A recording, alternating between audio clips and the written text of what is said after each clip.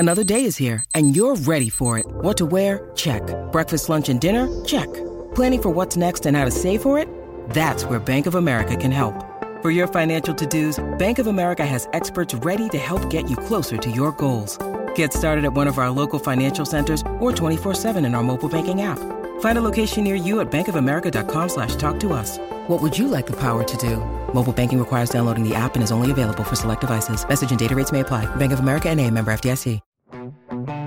Welcome to the Go Big Redcast, the Husker Fan Sports Show with Dave, Honky, Mac, and Boomer.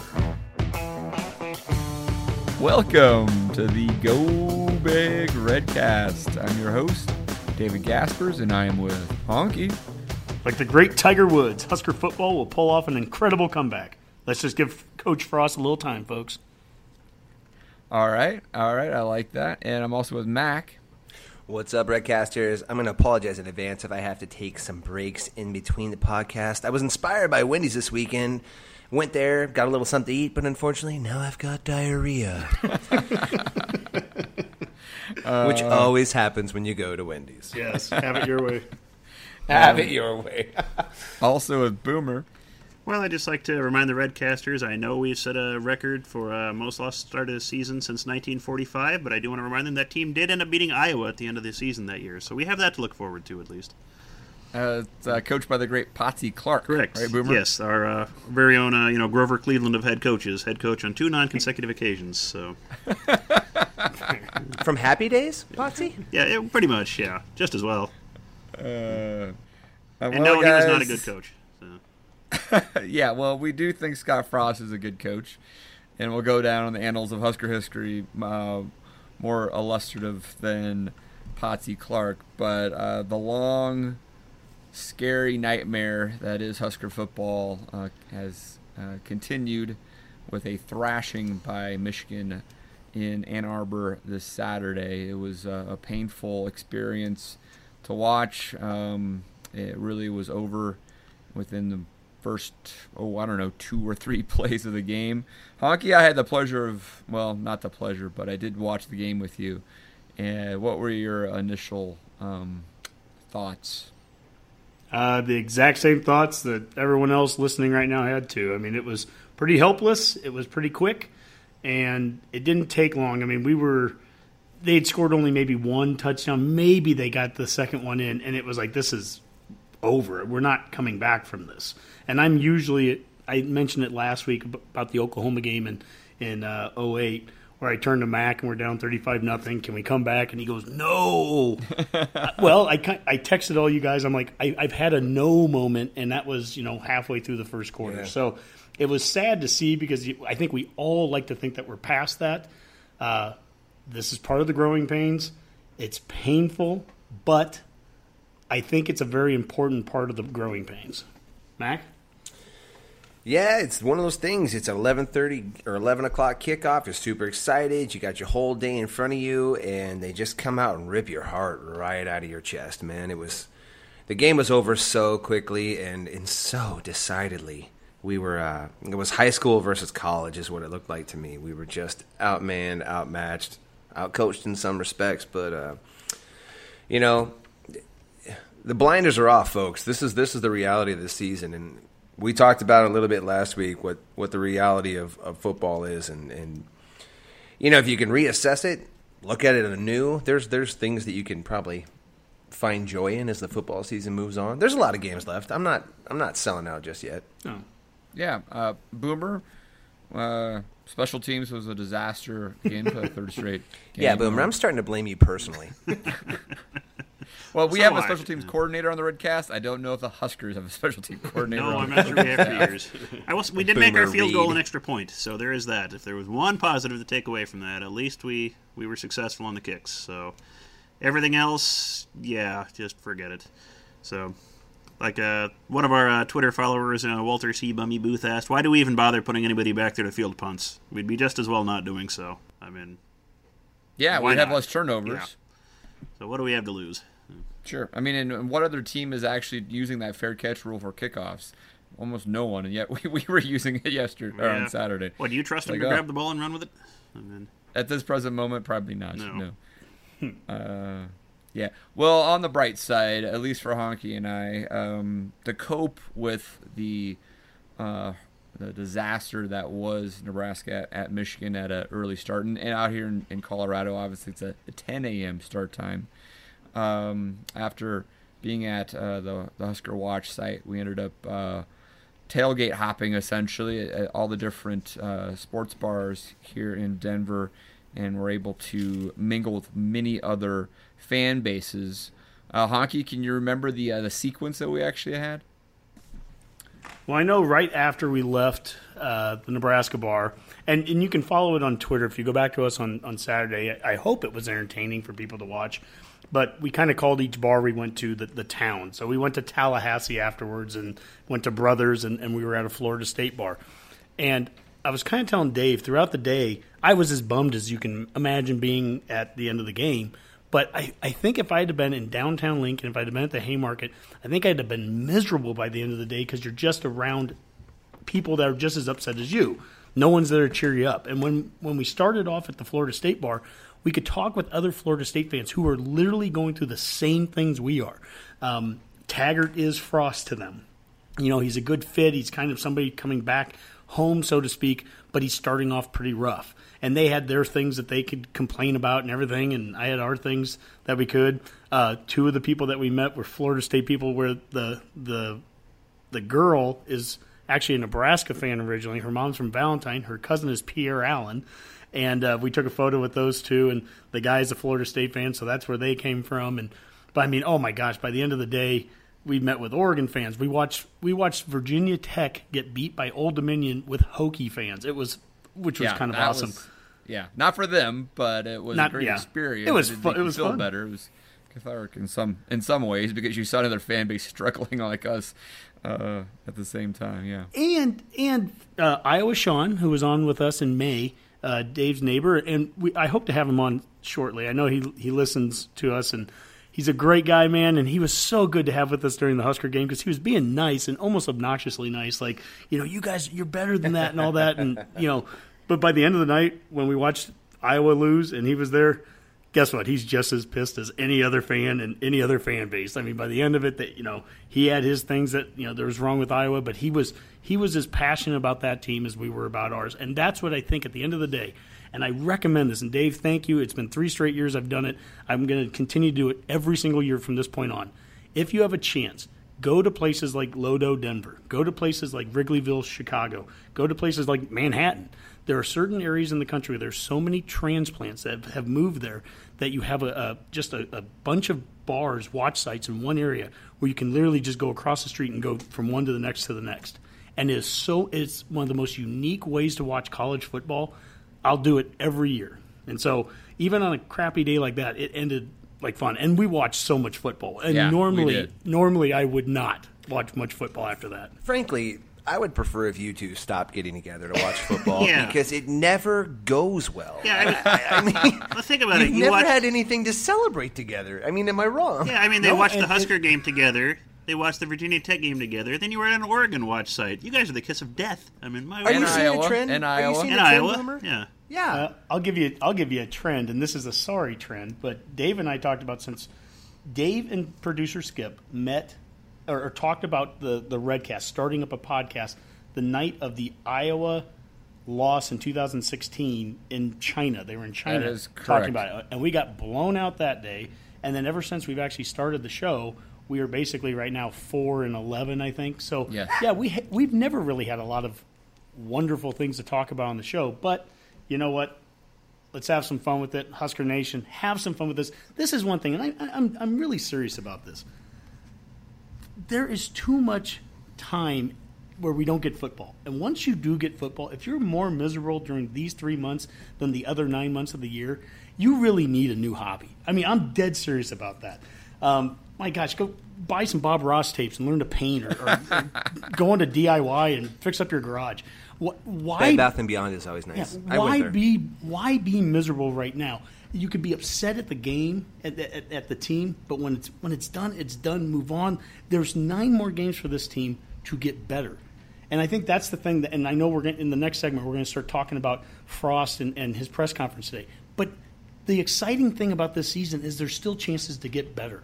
And that's young guys and new guys getting onto the field and seeing improvement. And believe me, if we are rock bottom like we've kind of been told, there's plenty of improvement to be made. Yeah, I think it's a really good point, Hunk. I mean, talking about enjoying the season, I think one of my favorite characters we met on Saturday night was Robbie, the Oregon Duck fan, who was he was like the Oregon version of Honky, pretty much. He was just so boisterous and loving Oregon football, and he had like this mohawk and this like Oregon Ducks Hawaiian shirt, and I mean, it was just classic, man. And was he gassy? Probably, but we saw him after ate the game on the street, and we're gonna congratulate him because I thought Oregon had won, and of course they hadn't. But he was still a happy guy. So he probably ate Wendy's too and got a little gassy, but still, great guy. And again, those photos are all out there on Twitter. So go back, or social media, I guess in general. So go back to Saturday if you want to see it. It's all in one long thread, every place that we went to. So. Hopefully you can enjoy that. That is a cool environment. I've been down there too with you guys, at least at one time, and it's just kind of neat. It's just like it is like going to that town and kind of being immersed. You hear their chants, you hear their different traditions that they pull off in those bars, and it is neat to see. I went to Rocaberry Farms after, and it was funny because it was like zombie Husker fans, like kind of watching their children have a blast while they're like on their phone, like shaking their head, going, "No, wrong, horrible," and it was just like, you guys look like you were having more fun. Can I say this though, Mac? And Mac and I go way back. I mean, we all do, but Mac and I specifically in the football world. I have an appreciation for him, and he has an appreciation for me. When we play a game like that, I don't text him. I don't call him. I don't bug him. He doesn't call me. He doesn't text me. He doesn't bug me. We're not going to say anything for a couple of days. And to our credit, right before we have a kind of a routine before we record the show, and it wasn't until tonight that we chatted. Yeah. So. Yeah. I mean, had this podcast not existed, it could go 2 to 3 more days. Easily. Potentially, yeah. Yeah, we are very pouty that way. But Husker Nation, you shouldn't be pouty. There's too much good stuff ahead of us, and let's let Coach Frost and staff do their thing, and let's support the hell out of them. Better times ahead. Well, let's turn to the presser today and talk about Scott Frost and everything we learned down in Lincoln. Scarlet-colored glasses. Brought to you by Wendy's. You might need a Scott Frosty to ice down last Saturday's meeting, so stop on by your local Wendy's and get your hands on a classic chocolate Frosty, made with the all-natural ingredients of milk, sugar, corn syrup, cream, whey, non-fat dry milk, cocoa processed with alkali, guar gum, mono and diglycerides, cellulose gum, natural vanilla flavor, carrageenan, calcium sulfate, sodium citrate, dextrose, and vitamin A palmitate. Also available in vanilla flavoring. I can taste the diglycerides now. Wendy's. All right, guys. Well, what has become must-listen-to press conferences? Every Monday we get to hear from Scott Frost and several players, and sometimes it's important to hear from the coach and others after a tough loss. Honky, I think you listened or watched again today. What were your takes on the Frost presser? I think the number one thing that stands out to me about Coach Frost compared to, let's just use Riley a year ago as an example, is that when things got out of hand a year ago, I don't know that we ever felt like we really had a leader in place to just take us through it, like somebody that had the confidence, like we're going to get this thing turned around. We may be having all the same issues at times as we were having in previous years, but Coach Frost is 100% in control. That is one part. I mean, he came out and he said, nobody's more frustrated than me, but I'm never going to panic. I know what we're asking these guys to do, that it works. Maybe this is a little bigger fixer, but taking longer than he's expected, but there's no question in his mind that they're going to get it fixed. The confidence is there, and the control is there. And I just think of it as last year's. The season spiraled out of control. You see guys that are, hitting walls in the locker room and not wearing the right dress and all the stuff that Moose and Frost, or at least Moose, talked about, I think, at the end of last season. That's not going to happen here. If guys want to revolt, go ahead. Feel free to revolt. There is one guy in control of this program. It's Coach Frost, and he's going to get this thing. He'll have it in control. Yeah, you'd watch a press conference last year with Riley, and it was always it had a specific formula to it. He'd come out, talk about injuries, and then he would come out and he'd highlight players that had a good game. And it was always ridiculous because he would point out special teams guys and this and that, and you're like, were we watching the same game, Mike? Because nobody had a good game. And I feel like at least with Frost on this situation, he comes out and says we got whipped. We did get whipped. He comes out and says we need to get better in all phases. We do need to get better in all phases. He comes out and he says we don't look like Michigan. And it's true. We don't look like Michigan. We look smaller. We don't look as efficient. We don't know. We're kind of running around with our heads cut off sometimes. We're just not there. And I do appreciate the fact that I feel like when he says these are things I'm thinking when I'm watching these games. So he's not trying to feed me a line. At the end of the day, it's going to end up, Frost isn't the savior. He's the coach. The players have to play. They have to, and the buy-in, I'm tired of the buy-in. It's just... You need to play. You need to get out there. You need to hit. You need to love football. That's what you need to do. He can't play for them. They're going to have to play for themselves. And I don't know. We talked about this at the beginning of the year. What's going to happen when this team gets hit in the face a couple times? We at that point we were thinking, we're going to be 3-0 non-con going into the Michigan game, and this was going to be the big test. Well, now we're 0-3 with Michigan pummeling us. How's this team going to react? You've got us, but to your point, we have a strong leader, a guy who's not going to shake on his vision of the program, what he wants his team to be like, and what he expects his team to do Monday through Thursday, Friday, up until game day. Right? This is how this has to work to get to this point.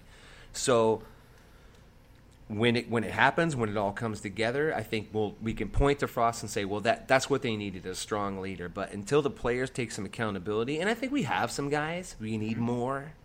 But he points out Mo Berry, he points out Stanley Morgan, Luke Gifford, all guys that I think we would all agree you could see on Saturday were the ones playing. DiCaprio Boodle is another one I would point out. Played hard the whole game. It's as plain as day on the field what's happening, who's playing, who's not. So Mac or Honky, he said that we don't look like Michigan out there, right? That we're 18-year-olds and they're 22-year-olds, and it sure looked like that watching the game. From the get-go, they dominated the line of scrimmage on both sides of the ball to an embarrassing effect, really.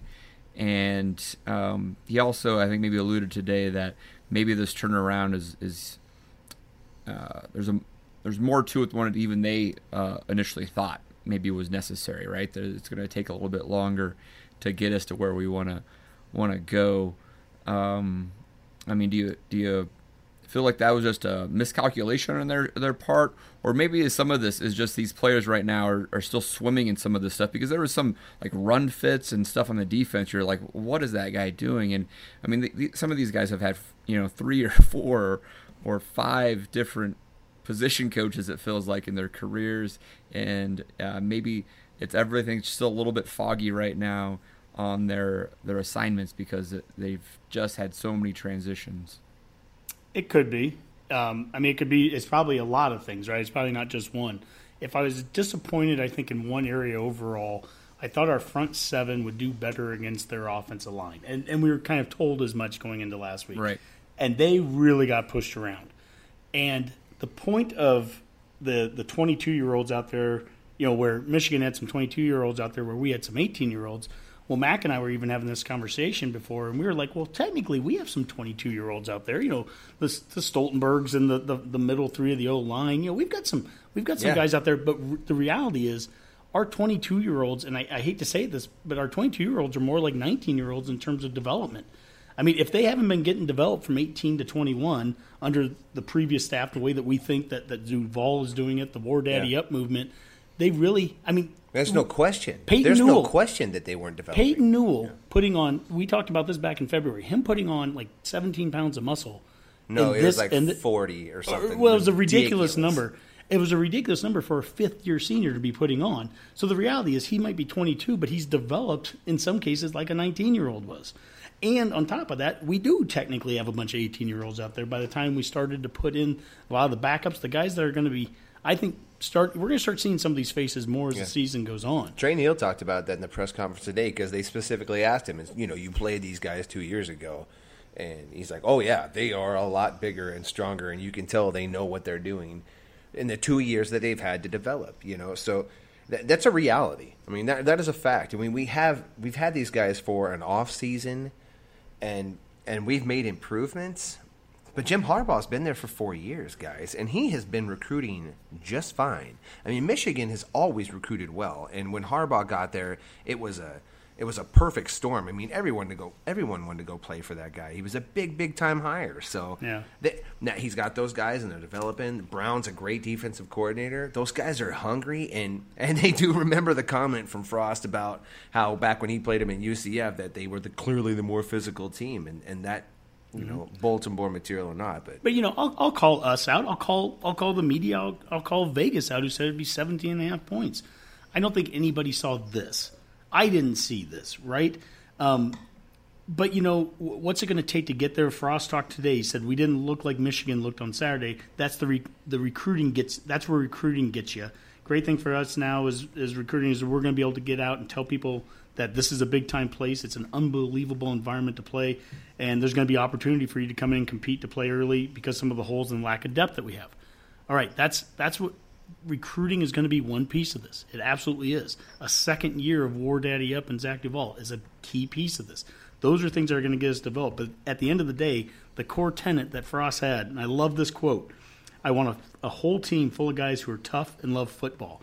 And I got to tell you, Boomer, you're the Husker historian. There is black and white audio or video of Devaney, and it must have been like the Bob Devaney show back in like 1965. But they ask him a question. There's a chalkboard behind him. They go, what do you look for in a football player? And he goes, I love big, tough football guys who love football and who are tough. And I mean, it was almost like verbatim what Frost said there. So whether you're running, wing T veer football or if you're running spread, you can hit. And I'll say one other thing here because I've gone on a little while. We retweeted something earlier today. It was a Pass Pro video from Ohio State and a guy in Pass Pro just punching the defensive guy. I mean, just knocking him over. And the whole point of that was it's not the scheme. It's not, we can talk scheme. People have been freaking out about our scheme all of a sudden the last couple of days. Sure. It's a mentality. It's the culture. It's the toughness. You can run anything if you're physical doing it. Fair enough. Yep. Boomer, I mean, Max said it earlier, he's done with this whole culture and buy-in type angle. Do you feel like we're getting beyond that conversation finally, or is that going to continue to run through the rest of the season? Well, I think if the team continues to struggle, it's still going to run through the rest of the season, at least in the fan base. I mean, we like to have someone to blame, and, culture is an easy one to blame. Gosh, there's still people fighting the coaching wars of the last 3 or 4 regimes on the internet and Twitter. It just gives people something to argue about, something to, some place to direct their ire. And I think it's just going to happen. We said it before that winning solves a lot of things, and until this team wins, you're going to keep hearing those arguments. And here's why it's not working. Here's our rationale, and culture is an easy one to blame. So. Sure. Yeah. I mean, I don't know. I don't want to speculate at all on anything, but as we've gotten now into third or fourth games into the season, there's a few other programs that are seeing some of that redshirt rule effect, where some guys are starting to declare that they're gonna transfer. Guys, so I guess we'll find out if anybody's really that unhappy. Come next week or so, we could see some people leave, but I hope that's not the case, and that everybody is not only just buying in by saying it, but actually through actions. And I think that's going to ultimately how the year is going to play out. Boomer, you're running through the season before we started the show, and this week is important versus Purdue. If we could somehow regroup, and I think at any point it could happen, and we turn this corner and we win a tight game or whatever, that could set us up for still trying to get to 6 wins. But if we lose this week, that goal could be diminishing quickly. Yeah, this is, we said it before that this is actually an important game, not for the reasons we initially thought it was going to be important, but it is. Like we said, if we lose this game, 6 wins, regardless of what Bill Moose says, that's going to be hard to come by. And you hate to, if we're building a program or changing the culture, whatever you want to call it, starting new players, you hate to lose that bowl practice time. I mean, that just sets 2019 up for a bit of a challenge too. So you got to win this game. I mean, if you want to take any real steps forward this year, this one's one you just have to have, I think. Yeah. Hey, Honk, maybe you could add to this a little bit. I was trying to think, one of the first things I asked you after the game was like, even in a loss, a bad loss, you can say like, wow, at least I took this out of the game that was a positive or something. It was just impossible to find any sort of positive outcomes. One thing I realized we really missed seeing in this game was the development of Adrian Martinez, in the sense that he was just running for his life back there in that first half. You couldn't even get a sense of how Adrian was acting as a leader for that team practically, because he was literally just scrambling to avoid a sack almost every play. So going to the Purdue game here, I think that's something to look forward to see how well this team rallies behind Martinez. We had our Redcast tailgate at the Colorado game, and when that game got done, and obviously Martinez got injured in that, we have some connections from the California area, Fresno area, and there's some people that talked about how, that Adrian, at least he had some kind of reputation out there that he wasn't as tough of a guy. And we didn't talk about it on the show afterwards because I think that's I'd have to be bleeped malarkey. Out. It's malarkey, all right? Anybody that watched that game and can come away thinking that he's not a tough kid, that he's not out there giving it his all. I mean, whatever. Again, you'd have to bleep me out. That kid was running on, probably 75, 80% and took the hits, got up. I mean, that's a tough environment to be in. He didn't have a lot of help on a lot of those plays. And you know what? I mean, I'm prouder of that kid walking out of that game than coming into it. Today, Frost talked about the QB run game. And some of the questions were, what are we basically – do we need to do something to kind of alter it? And he talked about how, compared to previous guys, he goes, Adrian's a little different than Mariota and Milton. He weighs as much as Frost did when he played, and in the future he'll be durable enough that they'll be able to do whatever they want with him. But for right now, they realize they may have to kind of alter some things up there. But at the end of the day, he also says we have to call what we think will work in the games. And that's the truth there with Adrian right now, is that he gives us that extra dynamic element in the backfield. We talked about it last week. We were missing it against Troy. We need to have that. We need to have him be healthy, obviously. But if we can get that back, I mean, we can develop a backfield around him. That's the thing. And I think, and to your point, Dave, games like Saturday where he's getting up after those hits, if that doesn't win over your offensive line, who in cases let him down, or if that doesn't win over your running back who maybe missed a block, or if that doesn't win over your tight end or your receiver who drops a pass, if that doesn't win those guys over, that's a culture thing. That's players that need to move on. Yeah, if you're looking for positives, and I'm not going to argue, there weren't many, but he survived that game, and that's huge. That is huge. But also, you got a real glimpse into his makeup. He didn't get up. He didn't point fingers. He never seemed frustrated with the line, which he had every reason to. He never was frustrated with his wide receivers who dropped balls on him. That kid got no help that entire game. He was trying to survive, and he survived it.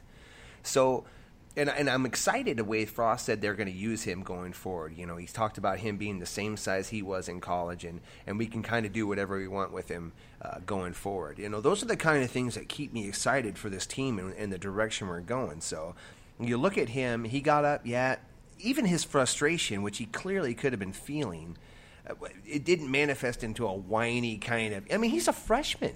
He's a true freshman, and he shows the kind of maturity that would look at a quarterback and a leader and kind of point to and say, yeah, that guy, that's the kind of guy who can inspire a team. Now, how soon that team's going to rally behind that's the $1 million question, right? But I think the quarterback position, if that kid can stay healthy, and by healthy I mean the line blocks for him and occasionally somebody makes a catch when we need him to, we're in a good position with that one. And that's probably it is the most important position on the team and certainly on offense. So that's a good sign. There you go. There you go, Redcasters. There's McGuire's silver lining for the week. All right. And Bunch actually came back and wasn't injured too bad, so we still have a backup. Honk? Mm-hmm. Well, this is something – I'm going to ask the question to Boomer. We talked last week about the importance of field position and the starting field position for and against. Nebraska has started just one drive this season on the opponent's side of the field, and that was after the Troy muffed punt. And there was only one that started at the 50 against Colorado. So, Boomer, against Michigan, if you had to guess, what was the starting field position Nebraska versus Michigan in this one? Probably not good. I just had to guess, so heck, I'd probably almost put Michigan on the 35 or 40, and we're probably back on the... Well, we fair caught a lot of kickoffs that they were, nice enough to have plenty of, so probably around the 25, I'd imagine. You are a smart man, Boomer. Nebraska started at our 21. Right. Michigan started at its 37. Wow. So they had a plus 16 on the field position game. On average, every possession, they're starting at 16 yards closer to the goal line than we are. And that factors in so many things. Turnovers, penalties, special teams, third down conversions, all the four things that we talked about last week. They came up again. And so moving forward and trying to put a bow on this game and move forward to Purdue, I mean, it's going to sound like a broken record, but we've got to fix those four things. In fact, I'm getting to the point, and Dave, you and I were talking about it throughout the game. We were actually kind of tracking it possession by possession. And Redcasters out there, I'm telling you, track this. Track field position. First possession, if we get the ball at the 20, mark it down. Nebraska 20. And then if we go 3 and out and punt it and they get the ball at the 40, mark it down. They got it at the 40. That matters, and it adds up, and we've got to get better at that. We have questions about our bad starts. Tate, first-time mailbagger. We're not even in the mailbag section yet, but Tate asked a question about that, just why are we getting off to such slow starts? And Frost even talked about the day. He goes, it starts in the summer. It starts in the weight room, running sprints first. You have to be ready to go. He goes, I think our kids think they're ready to go, but we certainly haven't done that on defense, and on offense we've turned the ball over. So even Frost is saying he thinks they think they're ready to go, but they're not. I mean, I don't know how you get past that other than at some point you just it's repetition. At some point you just have to you go out there and you play better and you go, okay, that's the level we have to be at. And we've never really been able to get into our tempo game either. We don't get first downs with any kind of regular clip. We haven't yet to see this offense perform at its what we were kind of not promised, but kind of talked about what it's going to look like. Sure. Well, when we go fast and we're going to be hard to stop. But when is that going to happen? Well, you got to get a first down and you got to block. Yeah. A little.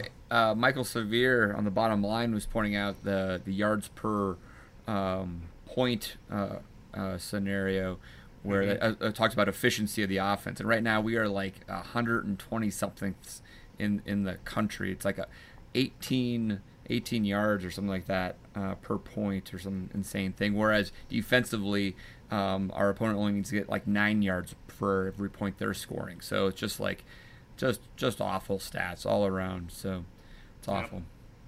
All I can say. All right, guys, let's actually do that mailbag, Honk. Let's head right into it. The Redcast Mailbag, brought to you by Wendy's, using sea salt since 2010 to help mask the soggy, undercooked potatoes we call French fries. Wendy's. First, I think you had a Twitter poll out there. Last week we were asking folks where they listen to the Redcast. Did you get any feedback on that? Yeah, something we discussed last week, and thanks for all the responders. A couple of them that I want to highlight here. Travis from Phoenix said that he likes to listen to us at 4:30 on Tuesday in the gym. My only issue is you guys sometimes make jokes and I lose my concentration, so I have to pause, or else I'll drop the weights myself. That's good. We don't want anyone being injured listening to the Redcast. How much you bench? We also had Deborah from Dallas, Texas, and she says that she thanks for giving me a media outlet to listen to so I can get all my Husker info. I feel right at home. So, Dave, you're out there in Denver. I know how good it feels when you have somebody you can listen to that's talking some Husker stuff. I think you like it out there too. That was Absolutely. Debbie from Dallas. Well, Was that? it was Deborah from. I'm not going to say her last name, but Debbie from Dallas sounds not as nice. Let's move on to the mailbag, and we have a first-time mailbagger and a repeat mailbagger. The repeat one here, Tony Hayek. He said, "Is this like Frost when he says the bottom? Is this the bottom right now? Is getting blown out by Michigan truly the worst thing that will happen to us under his staff?" I guess I get to pick who's going to answer that, so I'm going to point this one to Dave. Is this the bottom? Right. I mean, you can look at the schedule and say, no, this could happen again. You have a road game at Ohio State. It could happen there, clearly. It could be worse. I felt like I was watching the game with Honky. I was like, Jim Harbaugh knows that Ohio State has beat us 62-3, and he's going to try to run this score up to that number. So I don't know if it's the worst from a point total standpoint. I would like to think by that time, even though it's only like a month away, we're going to be more competitive as a program, and we'll be making progress, and we're going to hang in there against any of these other opponents, including Wisconsin, even in 2 weeks. So my hope is that this is the bottom, and if Frost is saying that, there's no reason right now I would disagree with him. I think that's a good point there, because I think we have to create a definition, and Mac, I'm going to ask you this. We have to kind of create a definition for a second of what the bottom means. Now, we can just look at the point total, and we understand that was a bad game, but technically we could lose a game almost similar in terms of points, but not be the bottom. But when Coach Frost says this was the bottom, what all entails that, I guess? Assuming that he means that allowing consecutive weeks of punt returns for touchdowns, or double-digit penalties, missed or assignments, starting a game, multiple touchdowns down, in the first quarter or so. Those things could go away, and we could still lose a game fairly bad, but like Ohio State. Yeah, and that would be better. It's that would be better. an improvement. I mean, the reality is that there's a lot of things that need to be fixed. And some of those things could still be fixed, and we could still get smashed by a team like Ohio State. They're very good. But we can be improving. I think that's the way the season's going to go. After last week's game, and I've readjusted what I'm going to look for and how this season's going to make me happy. And I think that's important, folks. Find how this season's going to make you happy outside of a win-loss record, because the season will be over before you know it, and the off-season's super long, so find your happy spots, guys. Yeah, I mean, if you think about this, and we've talked about comparing Frost to other coaches that are trying to turn programs around, and I mean, James Franklin was in year 3, and he was losing to Minnesota, and he was on the ropes, essentially, and somehow Penn State wins that in overtime, goes on to not lose until the Rose Bowl, and everything has changed since, right? Sometimes it just finally happens. Yep. Texas last week they beat TCU. They're looking better. Tom Herman just got blown out by Maryland a few weeks ago and looks like it was a disaster, and suddenly now Texas is on the upswing. So Redcasters, don't be stupid. Hang in there. Give people time. And Redcast or Mailbag Virgin Nate from Springfield goes, longtime listener, first time writing in. With the recent string of press conferences, I guess, from players and Coach Frost, could the solution really be as simple as a personnel change, benching non-performing players, allowing underclassmen and plays instead, and waiting out the seniors from previous coaches until a foundation of Frost recruits? Okay, I guess there's a lot in there, but Boomer, I'm going to throw this one to you. With the recent string of press conferences from players and Coach Frost, could the solution really be as simple as personnel changes? Well, I think you'd almost have to say there has to be some kind of personnel changes. I mean, there's things that clearly aren't working. You know, we've all highlighted special teams. Our return game is not working there. You know, that's something's going to have to change there for that to get better. I don't think we're expecting much else from that. And again, this kind of brings that question again of culture and the buy-in to the, you know, to this coaching style, to this program. You'd hope that coaches are putting the best players out there, or what they see as the best players in practice. And, you know, I don't know, maybe this is just one of those things you can only get in a game experience. It might be one of those scenarios where in practice these do seem like the best players that think they're buying in, or think they know what they're doing on it. And only when a real game scenario rolls around, it's clear that they're not. You know, so maybe it wouldn't hurt to make some changes. You know, there's some positions where I just don't know how feasible that would be. You know, like offensive tackle, do we really have anyone else that's going to be able to fill those roles, anything like that? You know, we were putting safeties up in the big man formation, you know, on defense. That was weird. Yeah, I don't really understand that. I hope someone asks Shenander about that, you know, at some point this week, kind of see what that is. So it might just be the scenario where we just don't have feasible bodies to put in some of those positions. You know, it's yeah. Oh, go ahead. Yeah, or it's a growing pains year, and part of a growing pains year is maybe you play some players that aren't quite ready in a typical other season. Right. But this year, hey, we're already going through the growing pains anyways. Let's get some young guys out there. And we did start to see that. Caleb Tanner, Guy Thomas, Deontay Williams, you know, making the interception and a nice hit before the play prior to the interception. Yeah, that was those positive. Yeah, those are new faces. That's a guy who needs to get coached up and get on the field. I mean, he wants to play. Yeah, and maybe the win-loss record isn't going to be any different, but you might feel better about losing games like that if you know it's new players and they're going through these growth pains. So maybe just politically it might not be a terrible approach to take. Yeah, I think Boomer's point about, like, how they practice opposed to how they're playing, I mean, you can't convince me that whatever they've seen with Tyjon Lindsey returning punts in practice, which is not the same as returning punts in a game, I mean, that he doesn't look that way in practice, because if that was the case, he would not be out there. They likely probably need to make a change in that position, but I don't blame them from trying to involve Tyjon Lindsey in some way to get him on the field to make plays. He's just not comfortable out there catching those punts, though. So, yeah. Well, and our final question from the mailbag this week comes from Honky from Roca. And in 15 seconds, can you guys name the 7 towns from Nebraska that are 3 letters? Go. Ord, Oak,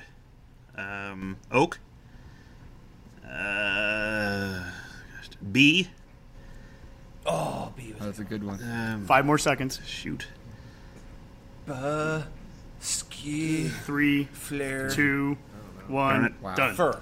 All right, well, you got 4 of the That's 7. not bad. Ong, Oak, Ord, B, Max, Dix, and Elm. Oh, of course. Yeah.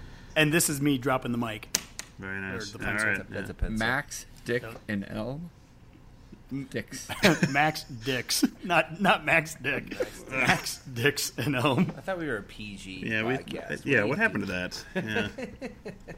Well, you got beeped last week, Beeped. or Mac, and everything You're else. not getting name of a town. I wasn't saying anything wrong. No. So, anyways, Dave, that was the mailbag for the week. All right. Great, guys. Great. All right, should we head to the Redcast Pick'em? Redcast predictions. Brought to you by Wendy's. Drop on by and come explore our menu today to find out all the items you can be overpaying for. Wendy's. All right, well, let's take a look. How did everybody do last week in the Redcast Pick'em? Anyone? I do not have it in front of me, so I don't know. I don't remember who I picked. I know I picked Michigan. Pretty happy about that pick. Yeah. I have mine in front of me, and I see 10 correct picks on my list. How about you guys? Did that Alabama one pay off for you, Dave? I mean, you went on a limb on that one. So. Yep. 10-0, guys. 10-0. Hopefully I can I'm keep guessing. that up. I know I took a bunch of I was the only one taking some of the picks there. So I think Honky went 6 and 4, Forest. if I'm not mistaken. So I went that. Are you serious? Good. I went that good? I think so. I think you only picked 4 different than I, so I think that's how it would play out. Good. Oh, wow. God, I thought I went like 3 and 7. Hey, good job, man. All right. Well done. Yeah. Well, you took Nebraska, you took Iowa. Oh, yeah. I think you took Indiana or some crazy thing like that. And Wake Forest. I was the only one to take Wake Forest. What about TCU? Did you take TCU? I took TCU. Oh, then you went 5 and 5 then. I'm at least 5. Oh, you took TCU. Well, you picked them to win. Yeah, that's right. I don't think you had a choice. Yeah. Yeah, what choice did I have? Yeah, absolutely. All right, guys. Well, let's dive into this week 5 of the Pick'em. And so these are the picks that really count on the Redcast Pick'em now on Yahoo. You can't miss another week. So let's start with a Friday night game right here in Colorado, where the Buffs are hosting UCLA. Chip Kelly and the Bruins of UCLA coming to Boulder. Colorado's a 10-point favorite. Boomer, let's start with you. UCLA is another team that first-year head coaching, Blue is there, and thank goodness it's, from Scott Frost's mentor. But anyway, let's go Colorado. I kind of picked this game just to kind of bring up the Chip Kelly struggles there, very similar to what we're facing in installing that system. It is difficult to go from a pro style to this type of spread running quarterback offense. So, Honk? It's something that we talked about this weekend is the way that Nebraska got really overpowered by Michigan and the way that they physically overpowered CU is that how good is CU? I guess we'll have at least some kind of comparison to go off of Friday night. I think CU's going to win. I'll say CU. But, boy, if they struggle with UCLA, this could be a thing where even that close game with Colorado that gave us a lot of hope might kind of tamper some of that. Yeah, very true. Mac? I will pick Colorado. I don't know. UCLA's got struggles. I don't care either. So it's at Colorado. Well, we all take our picks differently, right? As illustrated by our buddy Dan. And I'm going to take the Buffs too, but I am a little leery here. I think just like Nebraska, eventually UCLA is going to break through, and I just don't know if it's this week. So I'll take the Buffs. Okay, let's. This is an intriguing one. We have West Virginia, a 4-point favorite on the road in Lubbock. So they have to travel, 2,000 miles or something to face the Red Raiders. Texas Tech coming off a big victory against Oklahoma State. Let's start with Honky. I'm going with my lock of the week. I'm going Texas Tech, who just beat Oklahoma State, and all those miles they have to fly, Texas Tech. Wow, interesting. All right. Boomer. Charming Lubbock, the site of the first college football game I ever personally watched. Red Raiders looked better last week, but Big 12's always a goofy mess of surprises. Let's go West Virginia. Still wins this. That sounds like a reasonable that's all I got. Reason to pick the Mountaineers. Let's go with Mac. I'm going to go with West Virginia as well with my lock of the week. Dun, dun, dun. Mountain Mama? Have we ever done that before? Can you do that? Nice. We just crossed lock of the week. You can't stamp a double stamp. I'm also going to take West Virginia, but I'm intrigued here. We'll see how that plays out. All right, we're staying in the Big 12, and we have Texas taking on Kansas State. Going to Manhattan, Texas is a 9-point favorite.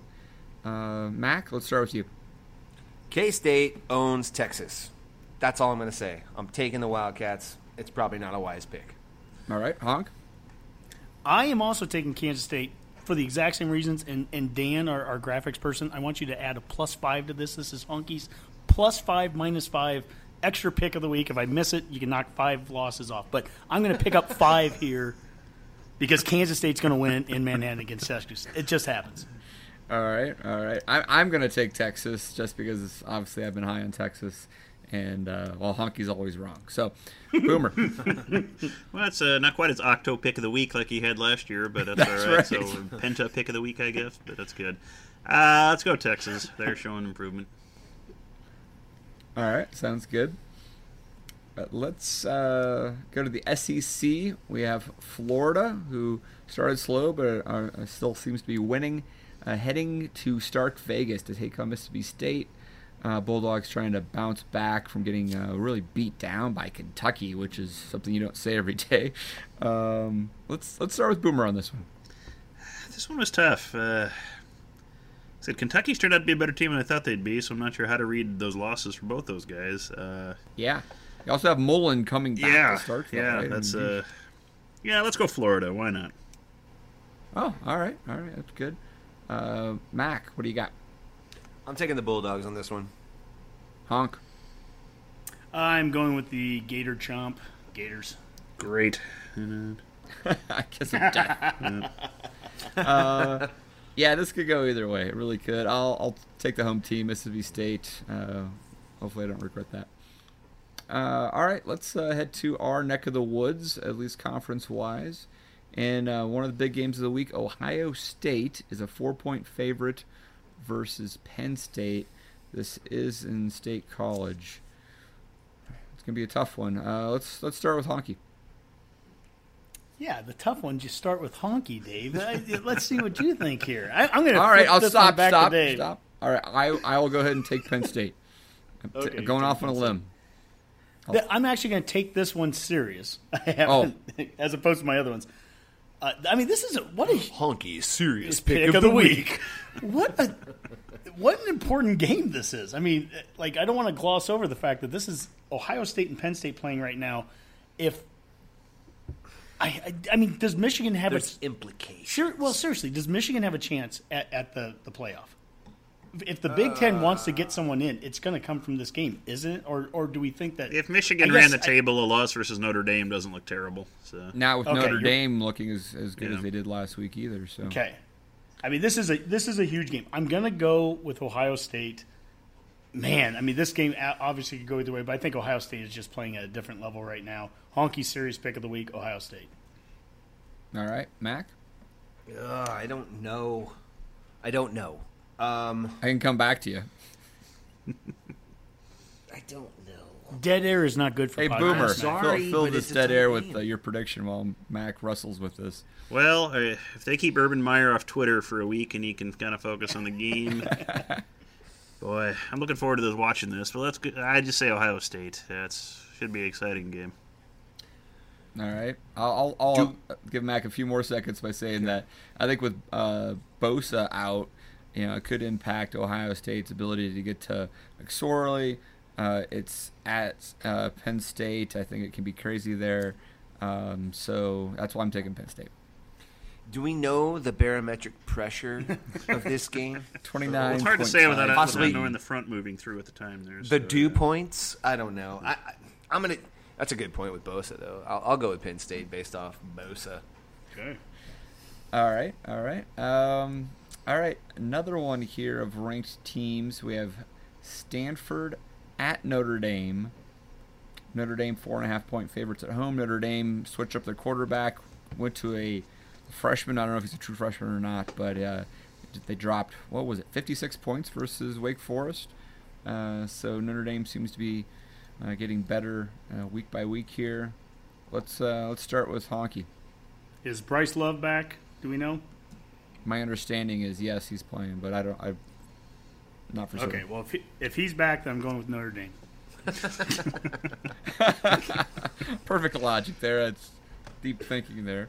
Honky's Horrible Pick of the Week, brought to you by Wendy's. Stop on by when that Runza line is too long, because we're thinking that has got to be the only reason you're eating at a Wendy's. Wendy's! Boomer? Stanford hasn't let me down yet this year. They tried, but not yet. So let's go Stanford. All right, I like that. I'll take Notre Dame, although I Stanford got lucky last week a little bit on that comeback to Oregon, but that luck's got to run out. So I'm taking the Fighting Irish. Mac? I'm taking the Domers as well. All right. Let's have this is another ranked versus ranked here, but not quite so exciting as the previous two. We have the Cougs BYU going to Washington to take on the Huskies. let's start with Mac. I'm going to take the Huskies. There you go. All right. Honky? I need to catch up on Mac, so I'm going to go with BYU. Are you behind me? I have no idea. Oh. I have no idea. I'm just guessing. At this point, he probably is. About this point of this week, he probably is. I went from first to last in 4 weeks, dude. You had a dominant lead for 1 week. That's why I hang tight at third. I like to roll third. I think I was up 6 on Dave after week 1. I'm down 3 now to him. All right, Boomer. Washington with the lock of the week. I don't think BYU is going to sneak up on anybody else this year after Wisconsin's debacle. Good move. Yeah. Good move, Boomer. That leaves Dave with the lock of the week. He's the only one that hasn't done it yet. I was going to take that as well as my Bama lock, coming but I in? actually, as a gentleman, offered it to Boomer first. That was clearly my lock. It was a strategic lock of the week more so than any faith in Washington. But okay, so Dave is taking Washington too. Okay, so Bama's up next. What's the next one, Dave? No, I don't have Bama on there this week, but we may have the Bama of the East this year with those Kentucky Wildcats. They are hosting the Gamecocks of South Carolina. Kentucky's only a 1-point favorite. I'm sure it's just going to be a crazy atmosphere in Lexington. I have a soft spot in my heart for Kentucky because I used to take them in like college EA Sports College Football '98 or whatever, always trying to like bring them to prominence. And I'd always lose a game, and then Mac would actually try to play my team because he wanted to prove that, it was just my poor like video game play, yet he would still lose a game with Kentucky. It was like impossible to win. I have no recollection of that. Yep, you would actually lose. You're like, this is unbelievable. Mac, do you want to start this off? Who's playing? It would be South Carolina at Kentucky. Oh. Is Kentucky? No, come back to me. No, Kentucky. I'm picking Kentucky. All right. I'm also taking Kentucky. Honk? Boomer, who are you going to take? Well, I'm strategically guarding my last pick here just to kind of keep everyone in I didn't know he could do that. Well, I'm going to take Kentucky too, but I don't want you taking Kentucky because then all 4 of us do. Well, that's just not as entertaining. I was going to take Are you Kentucky, gonna- They've Okay, been well then good. I'm taking South Carolina. That's So, fine. I'm taking South Carolina, and Boomer is taking Kentucky. Fair enough. Honky's always a big Muschamp fan, so it makes total sense. It makes total sense. All right. So we've got the Ducks trying to come back from a difficult loss there. A 3-point favorite on the road to the Golden Bears of California. California is actually ranked as well. Did I see that right? Is that possible? Could be, but this point, yeah, they're 3-0, so they might well be. See, if we were just 3-0, we could have got ranked this year, but no, we're not. I'll be happy to go first on this one since you can't argue that I was like, stealing a lock of the week that was not there to steal. But I'm taking Oregon, the lock of the week over California. Ooh. Boomer. Well, first off, I just want to announce to Mario Cristobal my constant standing offer. If you need a time management coach, I'm available, and I'm very cheap. You could have had a win against Stanford. But anyway. Be careful. Berkeley's a very expensive place to live. That's true. So But anyway, yeah, well, Oregon showed some life last week, even though they crashed and burned. We're going Ducks. All right. Mac. Ducks. Honk. Well, I guess I got to take the home team. I'm going with Cal, and I think the Ducks are going to, I don't Win. know. Guys, Crash and burn. I couldn't think of the term. They're going to crash and burn after that horrible Stanford comeback. So I Cal. think I know my formula for always making sure the honky goes like 3-7 each week. Just simply let him pick last because he's always just going to the opposite. You're such a contrarian. It is a better. I don't know that it's more entertaining for anybody that you pick other picks. I think that's just in your head. No, dude. it is. It actually is. It's more entertaining to me. I don't know. I mean, I don't even know if people are still. Hey, tweet at us if you still listen to this part of the show. We would like to know because we enjoy it. I would a love lot, to skip it. Yeah, analytics don't tell us that. All right, well, let's wrap up this segment with the game of that we'll all be watching. We have Purdue coming to Lincoln. Purdue's a 3-point favorite, which, look, honestly, a little surprised it was that low, considering what we looked like. Let's start with Honky on this one, because I know you'll pick with your heart on this no matter what. Yeah, I mean, I picked us to beat Michigan. I'm not going to pick us to lose to Purdue. Okay, we got to fix the 4 things: third down defense, special teams, turnovers, penalties. They got to start at some point. We're going to get some backups in there, or some of the younger kids in there to start playing. Martinez is already announced as a starter. It's time to clean up the errors. Let's play a good game. It's homecoming week. We're going to have a lot of people back. I'm going to say Nebraska 31, Purdue 27. All right, Mac.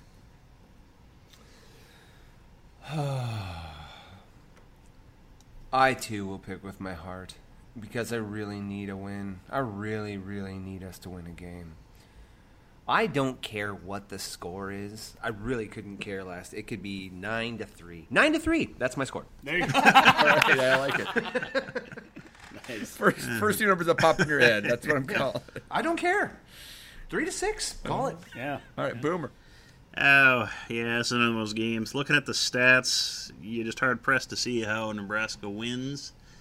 Although, if there's any team that's probably as unluckily cursed as we are, Purdue is close to it.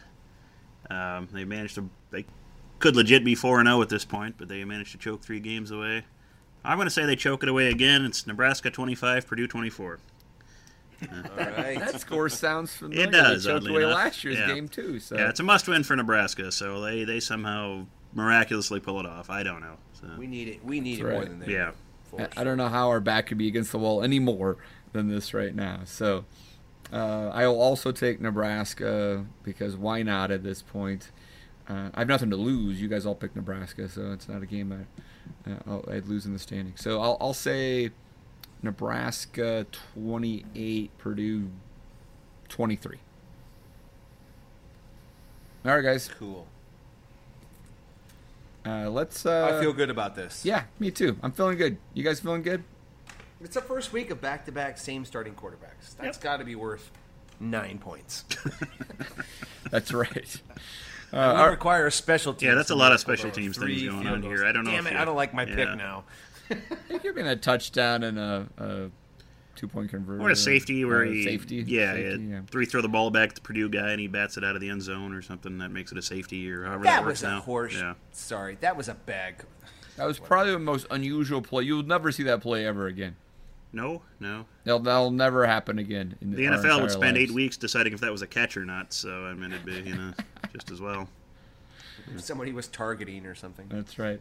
All right, guys, let's get out of here with some parting shots. Let's start with Honky because I know he has probably 3. Actually, I do. 3 is exactly the number.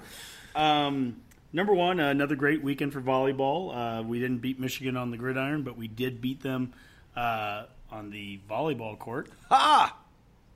And they were undefeated at the time. Michigan was, so that was good. And then I think we also beat Michigan State. So great job, ladies. Next up, the whole concept that Purdue maybe has bulletin board material because Frost said he thought the game was winnable. Screw you. It is winnable. Yeah, Mike Riley beat you last year. Well, and if you're hurt, oh my goodness. I mean, that's as bad as like people being mad about Wendy's tweeting out some really funny stuff. I mean, I gotta give him some credit. But yeah, I mean, my goodness, bulletin board, get over yourselves. Okay, last but not least, and I'm going to try to keep this to about a minute or less. Nebraska ball tomorrow, Tuesday. Practice starts. We did get a couple of recruits from Western Nebraska Central Community College, or Central College. Gervais Green, 6'3", he's from Denver, and he picked us over Iowa State, Arizona State, Wichita. Had a couple other offers. Micah Adams-Wood from Syracuse, he's a guard. Picked us from some smaller schools up in the Northeast. He's a left-handed point guard, so that's of interest. And Isaiah Roby, he was on the bottom line today with Michael Severe, and just some really good. He's got some injuries like with plantar fasciitis, but sounds like he's going to be at least okay, be able to practice, but not going to be full go for a couple of weeks. But still going to be playing. And there's some really good things that he talked about with the advice he got from the NBA. Listen, in fact, instead of me trying to repeat it all, listen to the bottom line. Michael Severe, some of the stuff from Monday morning. There was a really good piece on that. So. anyways, that's my parting shot. Yeah, Severe's really high on left-handed point guards, which was intriguing to me. I didn't realize. So good to know we have one coming. And with Roby, with plantar fasciitis, Isaiah, if you're listening to the show, just do some yoga. And I'm telling you, you'll stretch out those legs. You'll be good to go. All right, Mac? I just want to kind of go out there and talk about this. I keep hearing this. Husker fans need to pump the brakes with all the Scott Frost hate and how, people are questioning if he was the right hire or not. Quite frankly, I haven't seen that or heard that except for maybe 10 tweets online. Everybody I talk to understands what this process is going to be. So if the local media or whoever that media is kind of pumping out that narrative that Nebraska fans are fed up with the season already, knock it off. That's not the case. We're not that stupid. We were 4-8 last year. It was going to be a big, long uphill battle to get relevant again. So just calm down. It's 3 games in. We'll be all right. It's football, man. Have fun. Amen to that. I feel like I say that every week, but dang. It's true, though. I really don't see that much negativity going on either. So very, very small. Boomer. Well, I just want to give a shout-out to the anonymous person who is apparently the one individual in all of America who purchased the Army-Oklahoma pay-per-view of this weekend and accidentally, using air quotes here, pointed his phone at his TV and streamed it out to all of us on Twitter. So there were at some point like 30,000 people watching that game, actually live on Twitter. So wow, yeah, kind of exciting. And Army, gosh darn it, they gave it their best shot and just fell a little bit short at the end. So it was entertaining. The stats from that game are just yeah, Boomer, can you run through some of those stats? Yeah, just a quick glance of it. Time of possession, Army held the ball for 44 minutes and 41 seconds, so basically almost 3/4 of the entire game. The run-pass ratio for Army is probably kind of what Honky liked. They attempted 78 carries and only 9 passes, 2 of which were intercepted, so they probably should have tried 2 less of those.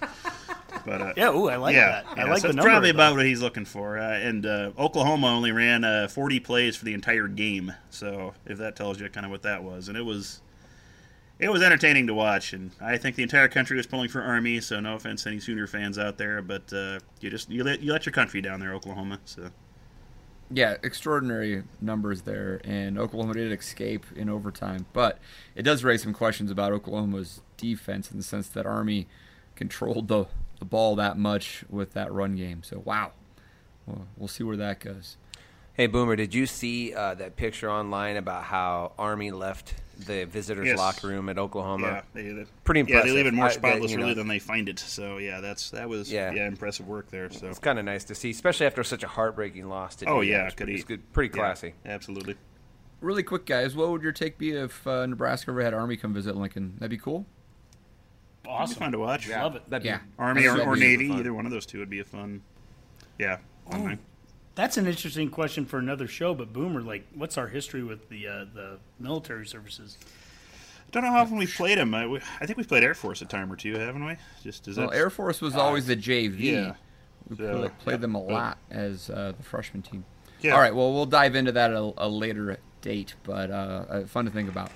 All right, guys, you know what? We made this a good show, despite another disappointing loss. So let's have a great show next week after a Purdue victory, right, guys? There you go. No slow starts in this podcast. I'm proud of ourselves. I really am. Well, we're buying into the culture here. That's the important part. So. Absolutely. All right, guys, let's call that a Go Big Red Cast. Go Big Red. Beat Purdue.